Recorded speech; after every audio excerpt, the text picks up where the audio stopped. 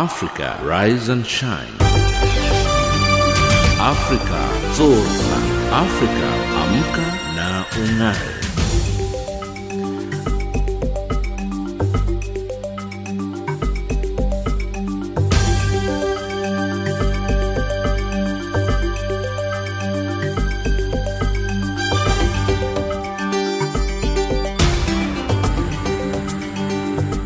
Good morning and welcome to Africa Rise and Shine. This is Channel Africa, the voice of the African Renaissance, coming to you live from Johannesburg in South Africa.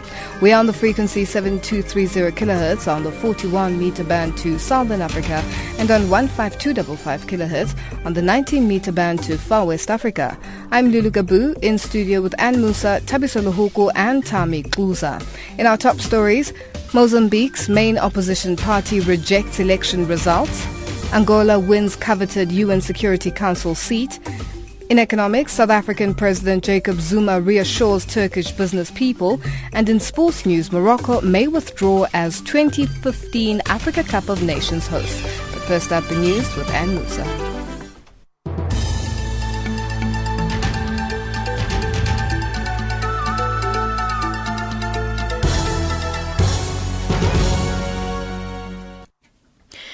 Good morning. Mozambique's main opposition party, Renamo, says it will not accept the results of Wednesday's election.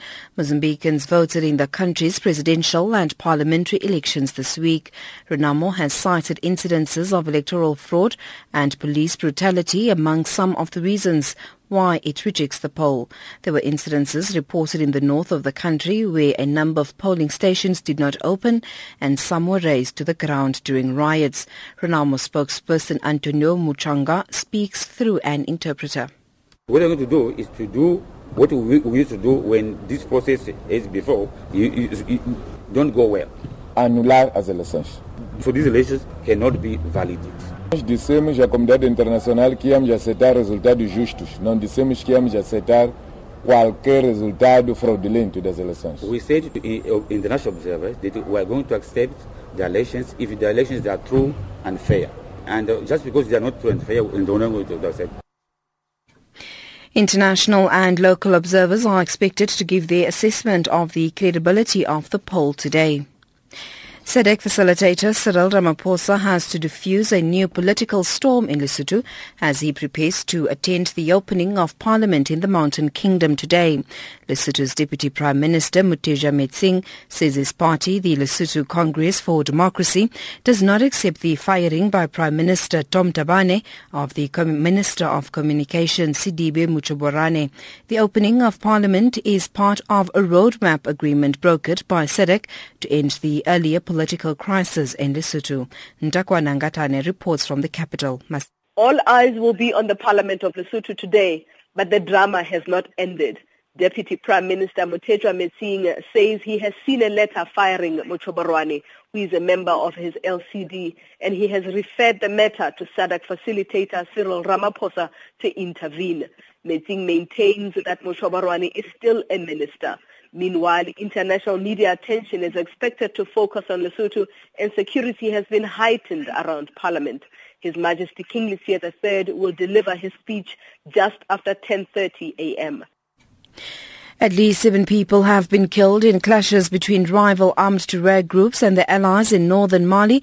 The fighting took place around 130 kilometers south of Gao, the main town in northern Mali, and lasted more than 6 hours. The fighters were reportedly from the National Movement for the Liberation of Azawad and a rival movement known by its French acronym Gatier. The MNLA is one of 6 northern armed groups taking part in peace talks which started last July with the Malian government in neighboring Algeria. 3 United Nations peacekeepers have been killed in an attack in South Sudan's Darfur region. Unidentified gunmen launched a deadly attack on the UNAU mission in Darfur and killed 3 Ethiopian soldiers yesterday. The Ethiopian peacekeepers were patrolling a water hole in Koma in North Darfur when the assault took place. UN Secretary General Ban Ki-moon has strongly condemned the incident, saying that attacks on UN peacekeepers are unacceptable and constitute a serious violation of international law.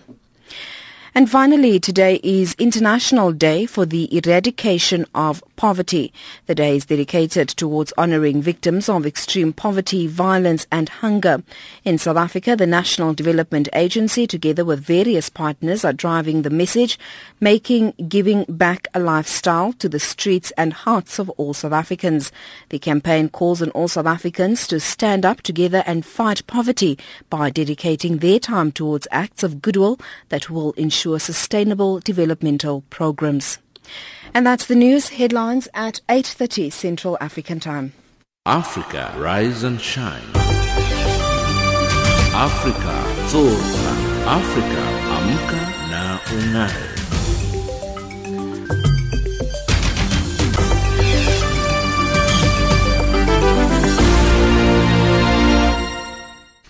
Thank you, Anne. It's 8:06 Central African Time, and you're listening to Africa Rise and Shine, coming to you live from Johannesburg in South Africa. Voting in Mozambique was free and fair despite violence in some parts of the country and logistical difficulties. This according to the National Electoral Commission and commentators. Mozambicans cast their votes for their presidential and parliamentary representatives across the country on Wednesday. Counting continues at the country's over 17,000 voting stations, and the first results have begun to trickle in. Busi Chimombe reports from the capital, Maputo. As counting continues and the first results of the Mozambique election start to trickle in, reports of violence and logistical difficulties in some parts of the country are emerging. Spokesperson for the National Electoral Commission, Paulo Kunika. 4 polling stations in the Luplich area, that's Niassa province, could not open.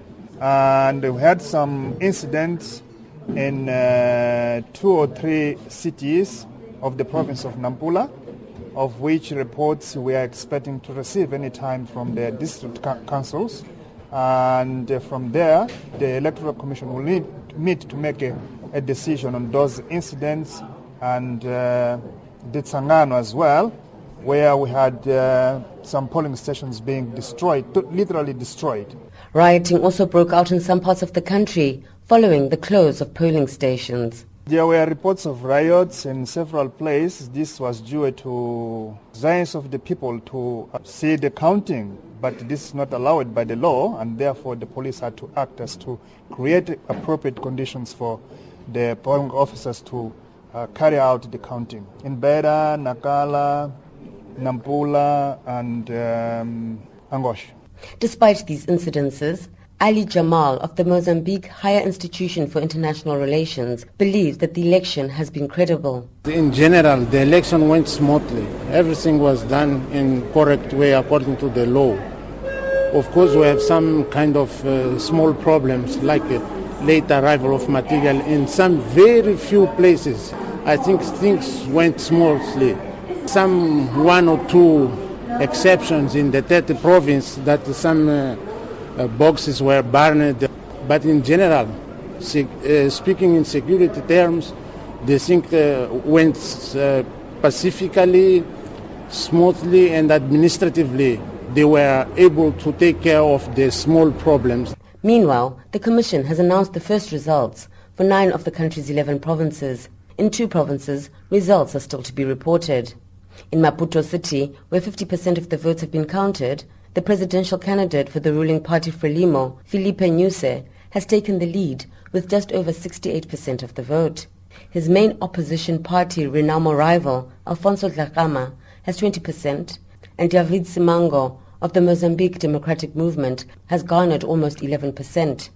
A tough contest is on in Manica province between Frelimo and Renamo, with just over 40% of votes counted. The other provinces where results have been produced have counted less than 20% of the vote. The final results are expected in 2 weeks. That report by Busi Chimombe in Maputo, Mozambique. Now, Mozambique's main opposition party, Renamo, has rejected preliminary results of presidential and parliamentary elections, showing the ruling party, Frelimo, heading for a landslide victory. Renamo's spokesperson Antonio Muchanga says the elections were tainted by irregularities and that the probability of false results is very big. For more on this, our correspondent in Mozambique, Bright Sonjera, joins us from Nampula City. Good morning, Bright, and welcome to Africa Rise and Shine. Good morning. Now, Bright. That's where Afonso Dhlakama said that. Hello? Hi, Bright. I wanted to ask you first, Renamo has rejected the elections result. Can you tell us more about that? Yes, Afonso Dhlakama said that according to the bribe case that has been happening in other polling stations, he is going not to yet, and is just waiting for the results from other party officials who are going here and there questioning other people who are working under the provinces, so that after that is when that Afonso Dhlakama is going to address the meeting. That will be the press conference. This will happen around 3 o'clock today, where Afonso Dhlakama is going to say something to the nation through the media. Now, where do the reports of Renamo, Afonso Dhlakama's rejection of the election results come from? Yeah, Afonso Dhlakama rejected an official result of the voting counting because of in other provinces, Nampula, whereas Afonso Dhlakama said that will be the headquarters of the party Renamo, and Zambezia, where Afonso Dhlakama has got of the party, and there, according to the results that we have here, is that Philippe News, the candidate of Frelimo, is leading there with 62% for the vote that has been counted, and Afonso Dhlakama has 60% of the votes, and then Manica province is where Afonso Dhlakama is leading according to the votes that has been counted around 48,000. That is the difference between Afonso Dhlakama and the Philippe News is about 45,000. In Nampula, there's a slight difference, Afonso Dhlakama and Philippe News.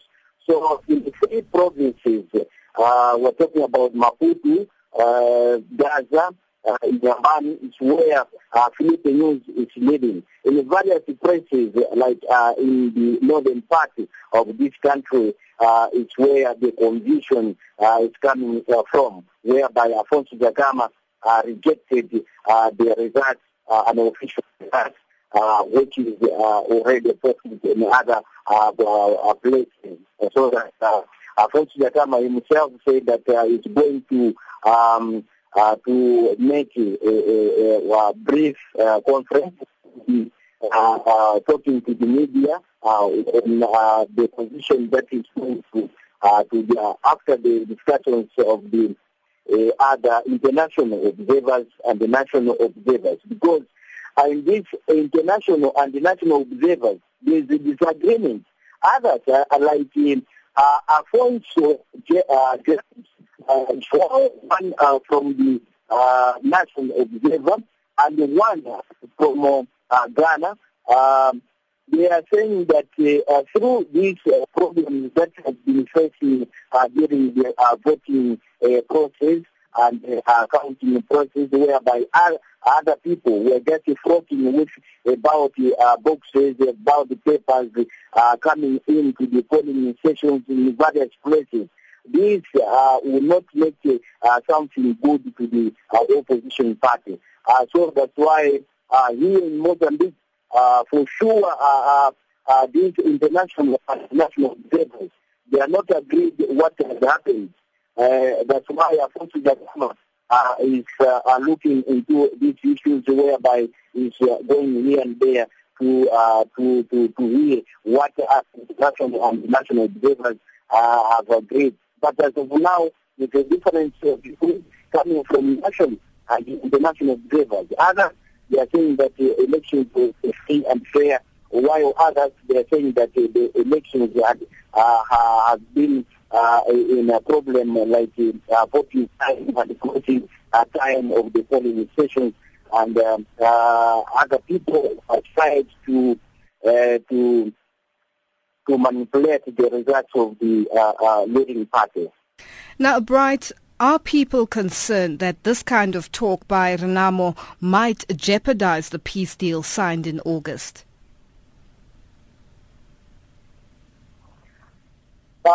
People, there are a lot of supporters of the party and other members of the community. They're saying that Afonso Dhlakama, for true, rejecting the results of the electoral commission, and this an official result, because there's a lot of problems faced during these elections, and the electoral commission was not able to respond the problems coming out from other places whereby the voting could take place. But as of now, Afonso Dhlakama remains the same. He rejected the unofficial result, and people, they're just waiting and see and hear from him what is going to say about this process of counting. Vote counting here in Mozambique. How much of the votes have been counted so far?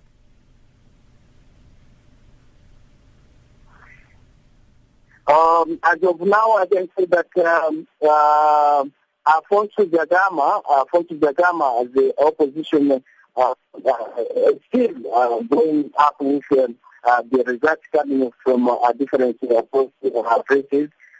Yesterday was leading up to 31% of the all votes counted, but as of now, the raising percentages is coming up because it is now 80% of the votes that has been counted. And Filipe Nyusi, who is the candidate of Frelimo, yesterday was 61.2%. And his party was leading up to 58.1%, and now the numbers are just raising. Like today, it's 62.3%. Him as a candidate, and his party is 59, just raising only one portion. And David Mango, who is the LDN candidate, yesterday was heading up to 7.7%, and his party is 11.7%. But as of now, the number is just increasing because the voting counting is still in the process, whereby Niassa province were still having counting the votes from various places. As of now, Afonso Dhlakama in Niassa is having 19,920 votes, and the Filipe Nyusi is 34,393, and David Simango is 10,325 votes. So these numbers can change around the 3 o'clock p.m., whereby other places will be finishing the counting of the votes.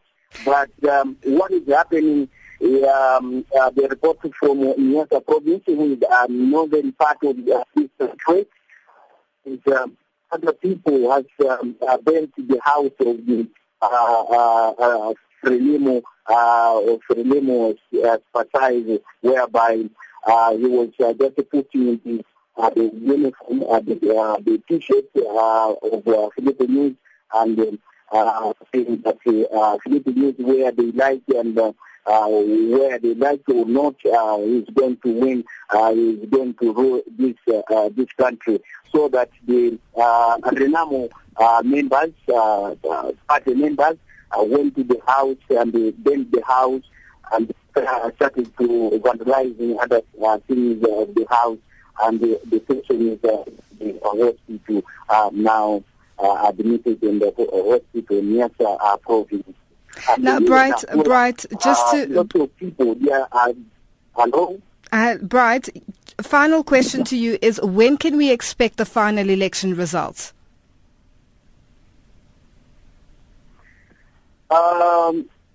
According to the Electoral Commission, Abdul Karim said that around 8 a.m. tomorrow is where it's going to say anything according to the results of the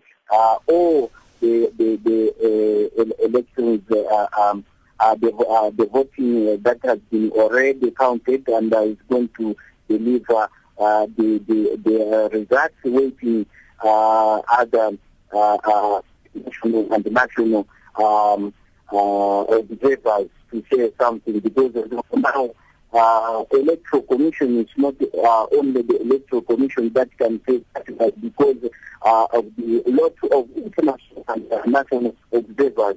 They have to write something, the report of how the elections have been like here in Mozambique, where the Electoral Commission is going to say something. But right, thank you so much. Results of the elections is still coming. Bright, thank you so much for joining us.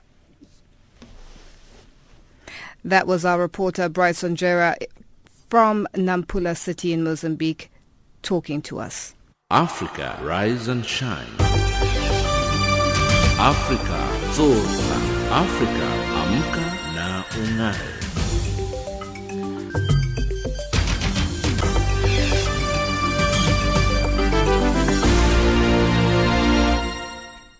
The SADC region will again enjoy a seat at the UN Security Council, with Angola's election to the coveted UN body.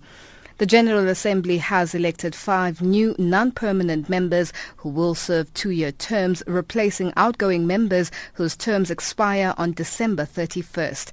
Angola ran on a clean slate for 1 seat to be vacated by Rwanda, Venezuela and Malaysia. New Zealand make up 4 of the 5 new members. Sharon Bryce Peace reports. Angola, 190. The AU nominee was elected unopposed, with candidate countries having to attain at least a 2/3 majority of members present. It will be Angola's second term after serving in 2003 and 2004. Malaysia and Venezuela were also elected on clean slates for the Asia-Pacific and Latin American, Caribbean regions respectively. Malaysia's Foreign Minister Dato Sri Anifah Aman spoke to the press after their success. 2014 has been a year of terrible tragedy and heartbreak for Malaysia. In the wake of the twin tragedies of MH370 and MH17, Malaysians from all walks of life have come together to stand together and unite behind the nation. It is my hope that Malaysia's selection to the UNSC will similarly unite all Malaysians, particularly as we pursue the interests in the realm of international peace and security as a member of the Security Council. Venezuela's Foreign Minister Rafael Ramirez, speaking Spanish with English translation, dedicated his country's victory to its departed president. Este triunfo contundente. This overwhelming triumph occurred despite the malign campaign against our country and our institutions. This huge triumph is the result of the decision of President Commander Hugo Chavez Frias, when in January 2007 decided to present the candidature of Venezuela. Human Rights Watch in a statement warned that the Council's new membership could prove problematic on human rights issues. They believe several generally rights-friendly countries are leaving Council, with others coming on board with poor voting records, particularly at the Human Rights Council in Geneva. Venezuela's Rafael Ramirez again. En el 2015, Venezuela. In 2015, Venezuela will become the first country in history in occupying a position in the Security Council and at the same time will chair the non-aligned movement simultaneously. Never before such a responsibility has fallen on a country at the same time. We take up this challenge determined to continue our fight against the willingness to subject countries to the subjugation, domination, exploitation and foreign occupation. Turkey fell short in a tussle for 2 seats with Spain and New Zealand in the Western Europe and Others group. Diplomats suggested that Turkey struggled to garner support from within the Arab group due to their support for the Muslim Brotherhood, particularly in Egypt. New members begin their 2-year terms on January 1st, 2015. I'm Sherman Bryce-Pease in New York. Lesotho's Deputy Prime Minister Mutedwa Metsing says his party, the Lesotho Congress for Democracy LCD, does not accept the firing by Prime Minister Tom Thabane of the Minister of Communications Sidibe Muchobokwane. This is another reminder of the feuding in the Lesotho coalition government ahead of the opening of Parliament today. SADC facilitator and South African Deputy President Cyril Ramaphosa will attend the opening by King Letsiye III. For more on this, SAFM's Sakina Kamwendo spoke to Ronnie Mamwepa, spokesperson for SADC facilitator Cyril Ramaphosa.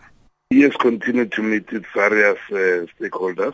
There's a courtesy call on His Majesty King Letsiye III. He's met with coalition partners.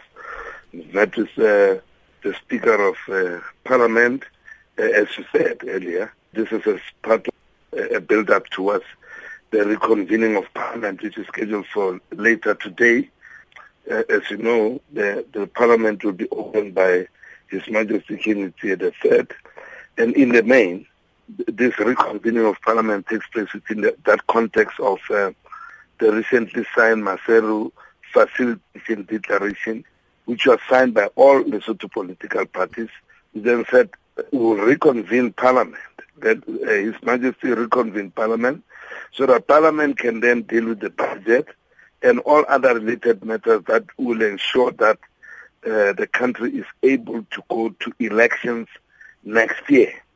So in that context, therefore, the facilitator, Deputy President Ramaphosa, supported, of course, by the SADC Executive Secretary, as well as experts and members of the Secretariat from Namibia, Zimbabwe, Botswana, South Africa, will be attending this reopening of Parliament. This is a major step forward since the signing of that Maseru Facilitation Declaration.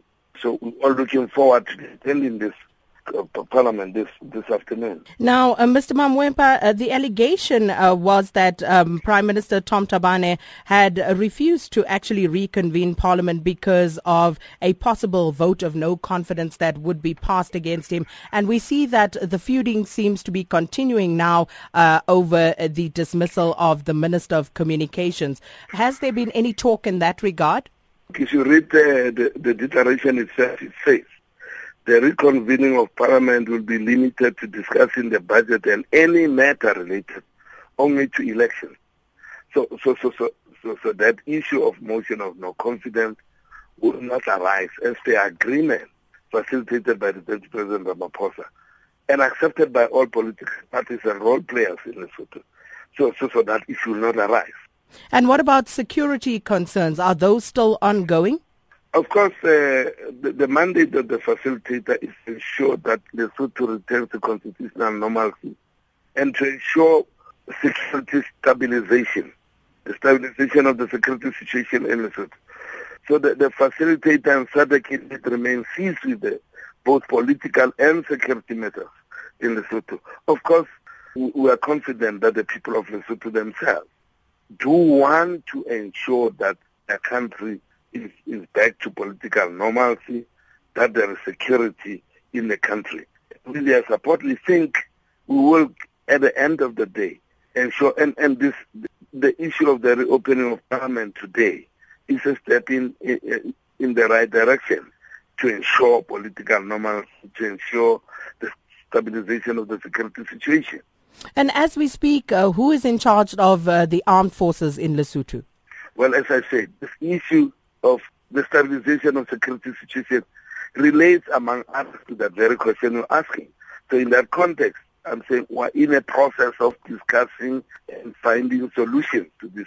And as for members of the public, will they be allowed to attend the reopening this morning? Of course, I am told that when Parliament opens in Lesotho, yes, members of the public are also invited to attend. That was Ronnie Mamwepa, spokesperson for SADC facilitator to Lesotho, South African Deputy President Cyril Ramaphosa, speaking to Sakina Kamwendo. It is 8:31 Central African Time, and our headlines are up next with Ann Musa.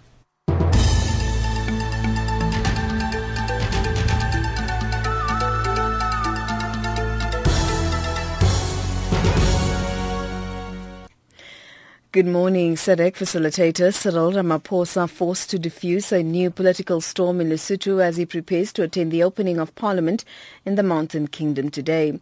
Spain reports 4 new patients with suspected Ebola symptoms, and today is International Day for the Eradication of Poverty, dedicated towards honouring victims of extreme poverty, violence and hunger. Those are the stories making headlines. Africa, rise and shine. Afrika Zorka, Afrika amka na ung'are.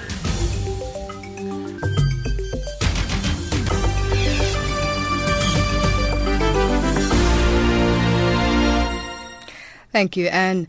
An urgent and global response is needed to stop the Ebola outbreak in its tracks, the UN chief has warned. The United Nations says it requires $1 billion to bring the outbreak in West Africa under control.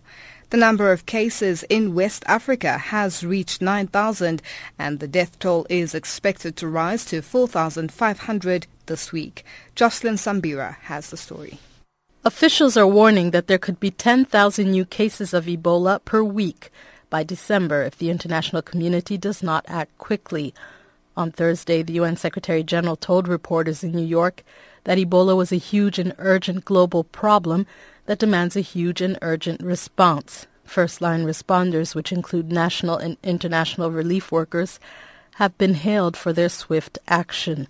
Ban Ki-moon, who leads the Global Ebola Response Coalition of the UN family and its international partners, said he was confident the disease could be beaten if countries work together effectively. Dozens of countries are showing their solidarity, but we need to turn pledges into action. We need more doctors, nurses, equipment, treatment centers, and medevac capacities. I appeal to the international community to provide the $1 billion launch that will enable us to get ahead of the curve and meet our target of reducing the rate of transmission by December 1st. Meanwhile, on September 19, UNMIR, the UN Mission for Ebola Emergency Response, was also established. Anthony Banbury, the head of UNMIR, recently briefed the Security Council on the unprecedented extent of the outbreak. So far, member states have pledged civilian and military personnel, some material and money, for which Mr. Banbury expressed gratitude. He added, though, he was deeply worried that all the pledges combined were not nearly enough. The penalty for delay is enormous. The penalty for failure is inconceivable and unacceptable. We must act now. We must act together. We must defeat Ebola, and we must do it fast. African countries who share a common border with Guinea, Liberia, and Sierra Leone, or who have high travel and trade routes, are also concerned about the fast-moving epidemic. WHO's Dr. Isabel Nuttall named Guinea-Bissau, Senegal, Mali, and Cote d'Ivoire as countries that need to be better prepared to detect and to respond to the outbreak. Most of these countries in the past had to deal with outbreaks. The principles are the same. Be ready, detect, inform, assess, respond. We will ramp up our support to the countries. We will have visit. We will work with them on their plan, but a plan is only as good as a plan. It needs to be changed into action. WHO declared the epidemic to be a public health emergency of international concern in August.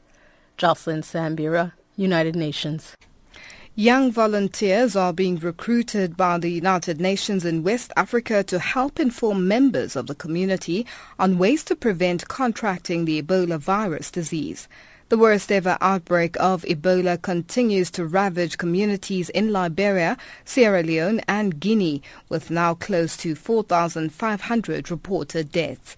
These community efforts are said to be crucial to raise awareness among the most vulnerable populations and stop transmissions. Stephanie Kutrix reports.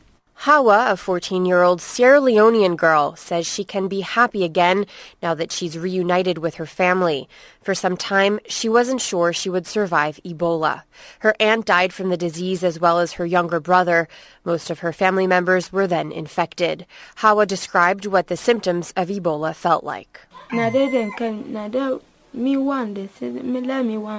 At first I felt a pain in my chest. It was my heart. It was beating so fast.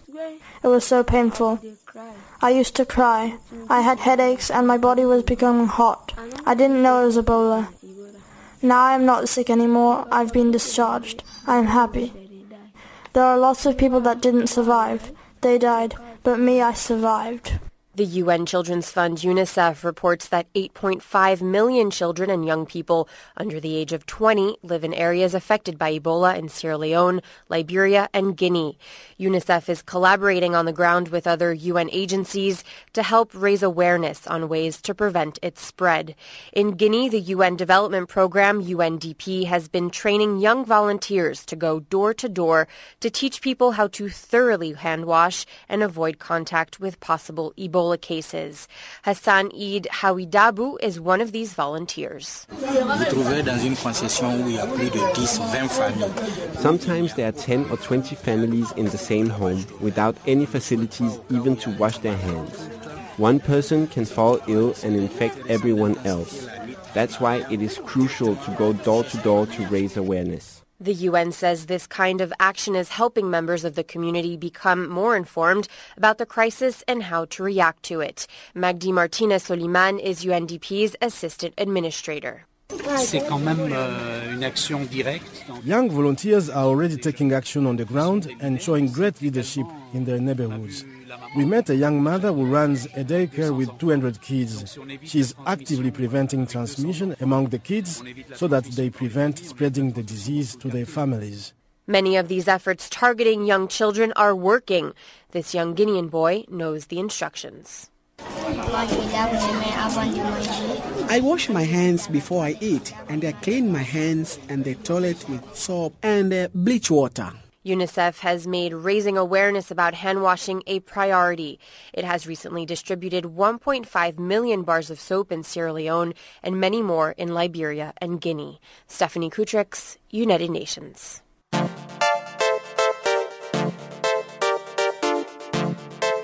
Ebola Beats. Remember, Ebola is not a death sentence. Get treatment sooner. This message is brought to you by Channel Africa and supplied by World Health Organization. Follow the discussion on Twitter using the hashtag #BeatEbolaNow.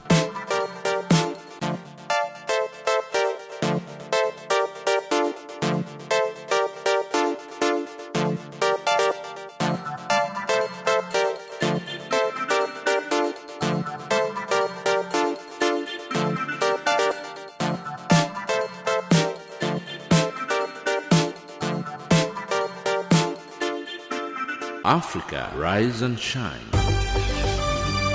Africa, zorka. Africa, amka na ung'are.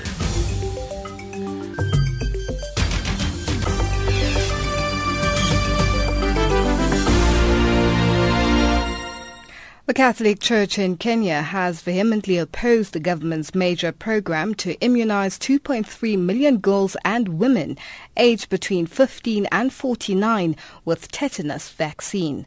The church claims that the program is the government's scheme to control its population, which has now reached 40 million. James Shimanyula has more.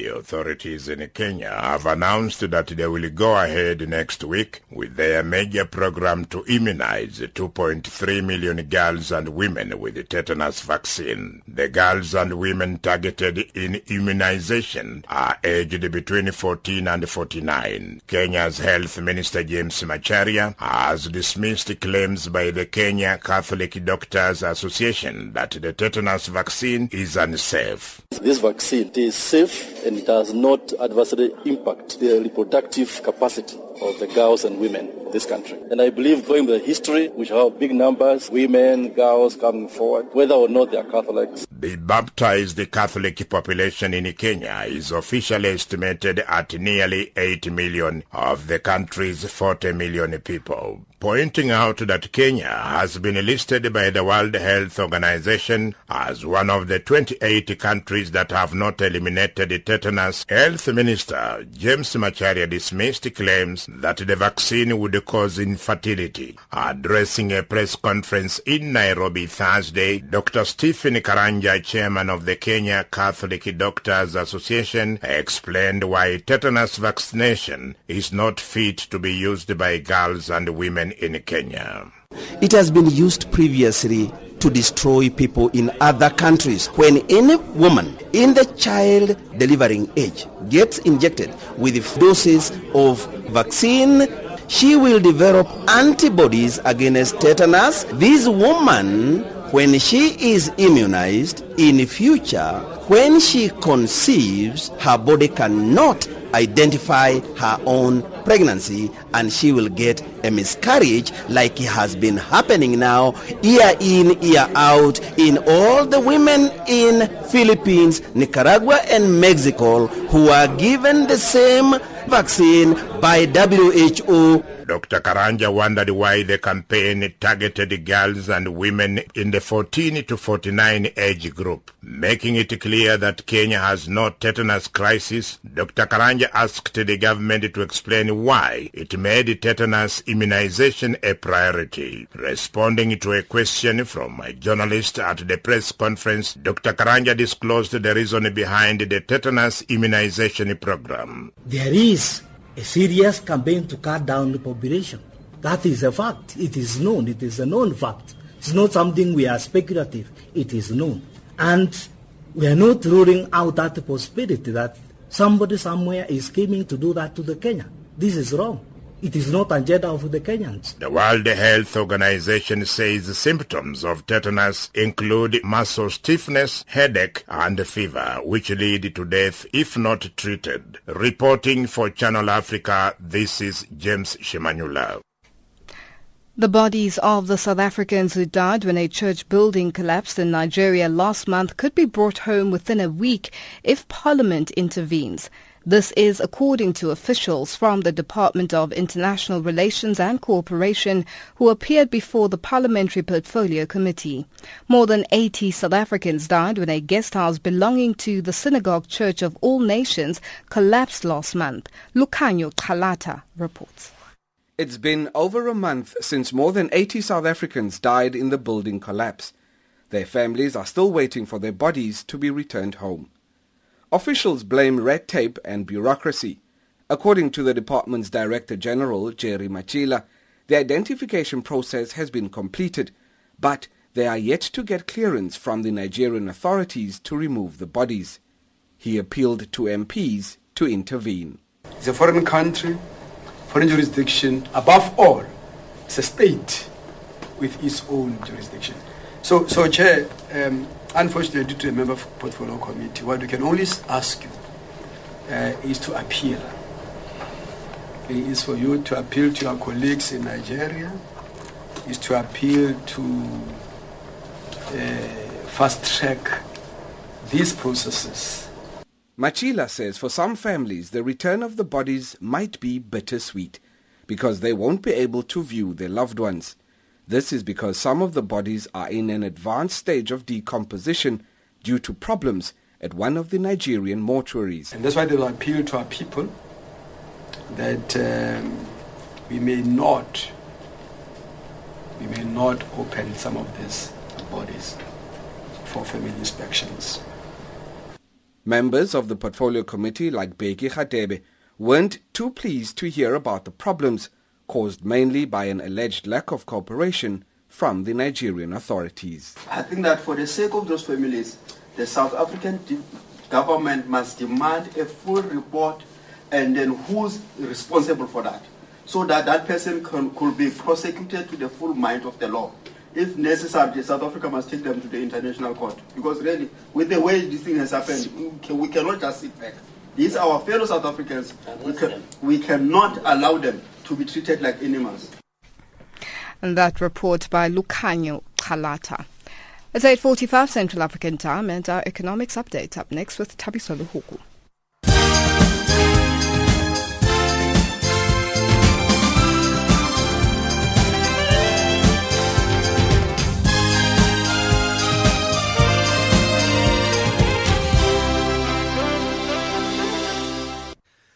Thanks, Balungile, and this is your economics update.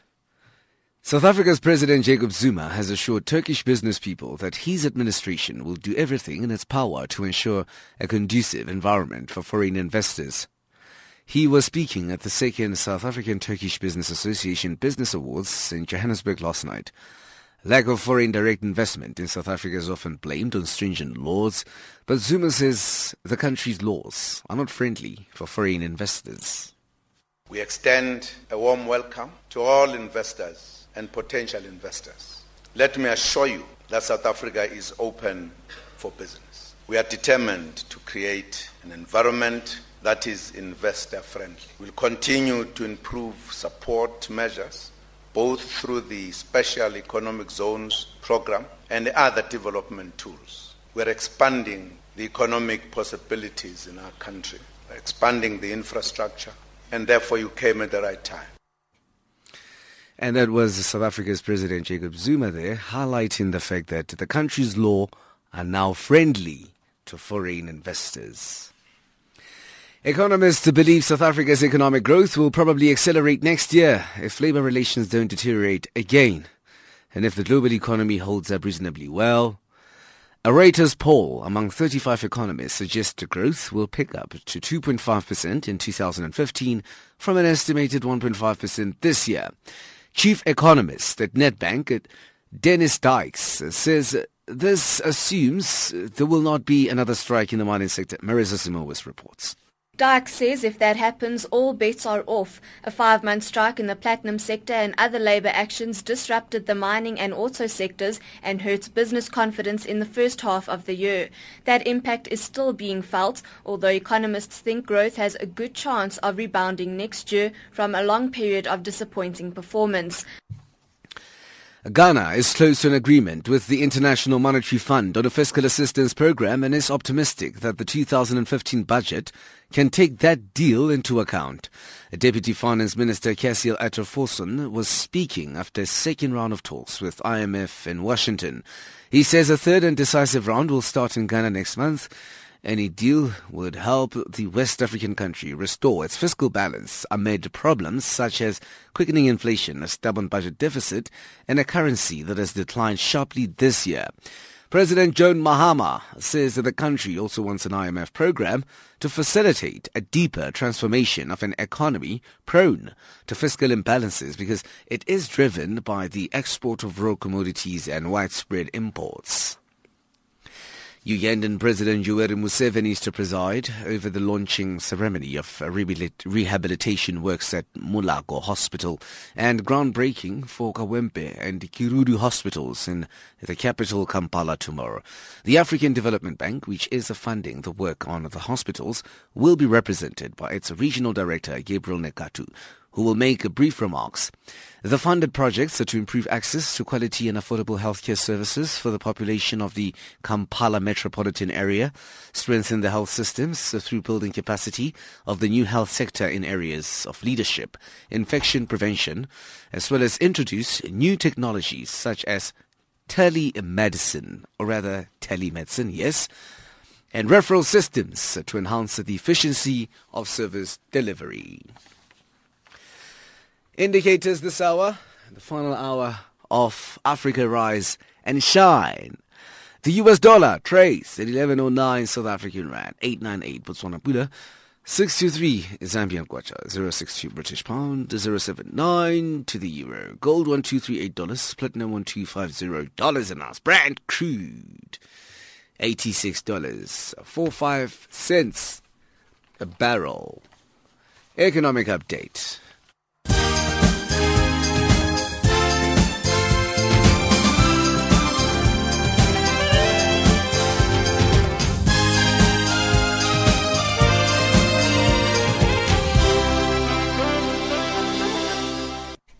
Thank you, Tabiso. Our sports update up next with Tami Kluza.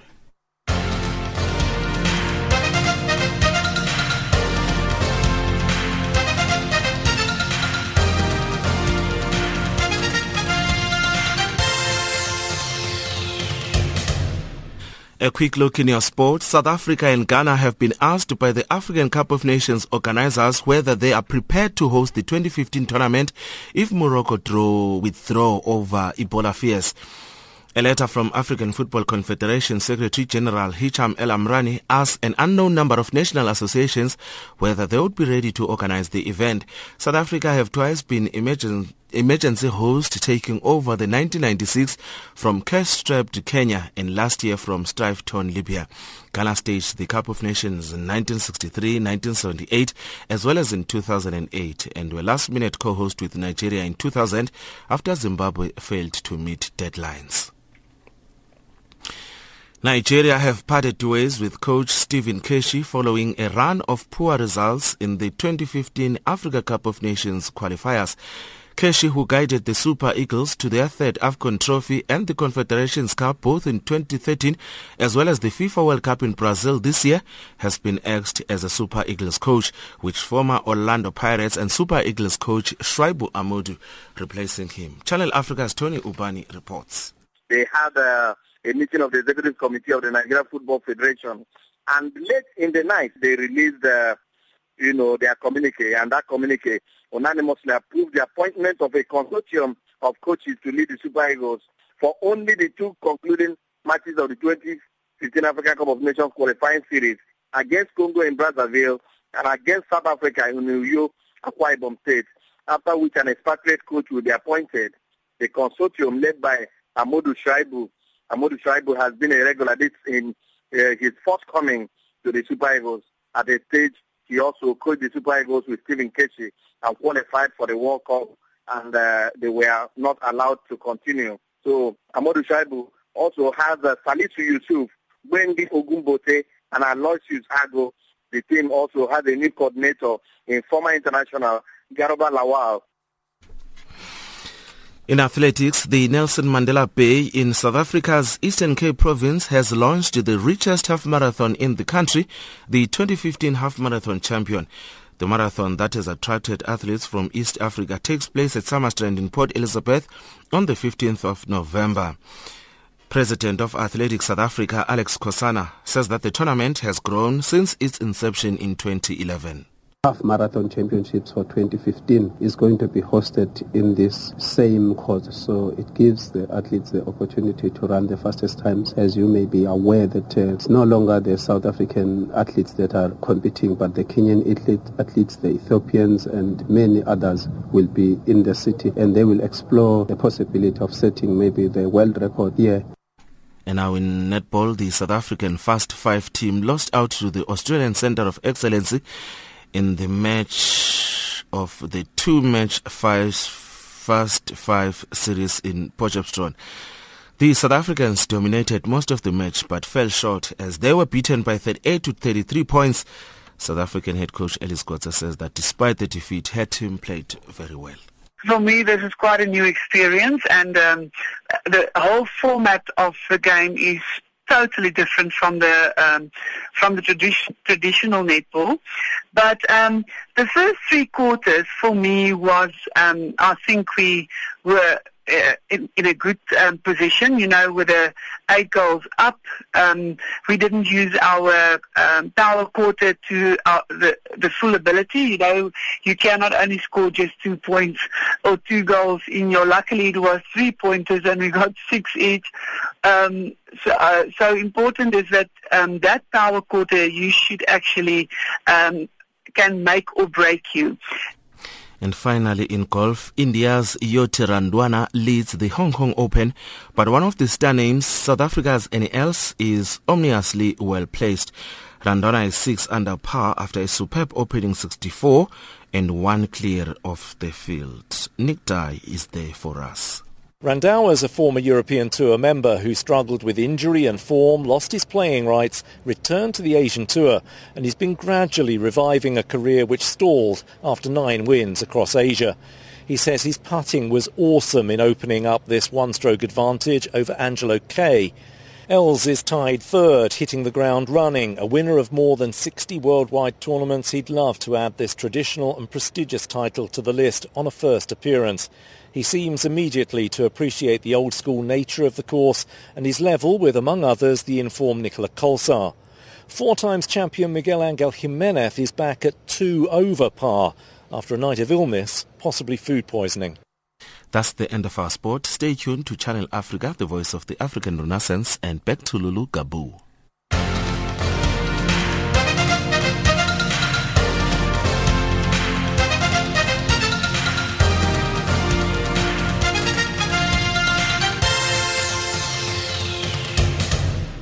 Africa, rise and shine. Africa, zorka. Africa, amka na ung'are.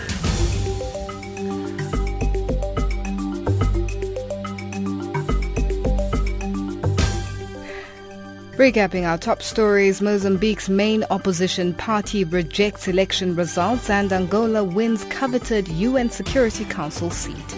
That wraps up Africa Rise and Shine this week.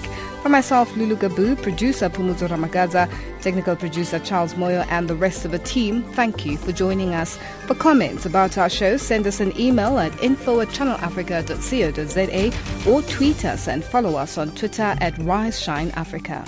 Taking us to the top of the hour for the news on the frequency 9625 kHz on the 31-meter band to Southern Africa is Oyaba with a song titled Tomorrow Nation.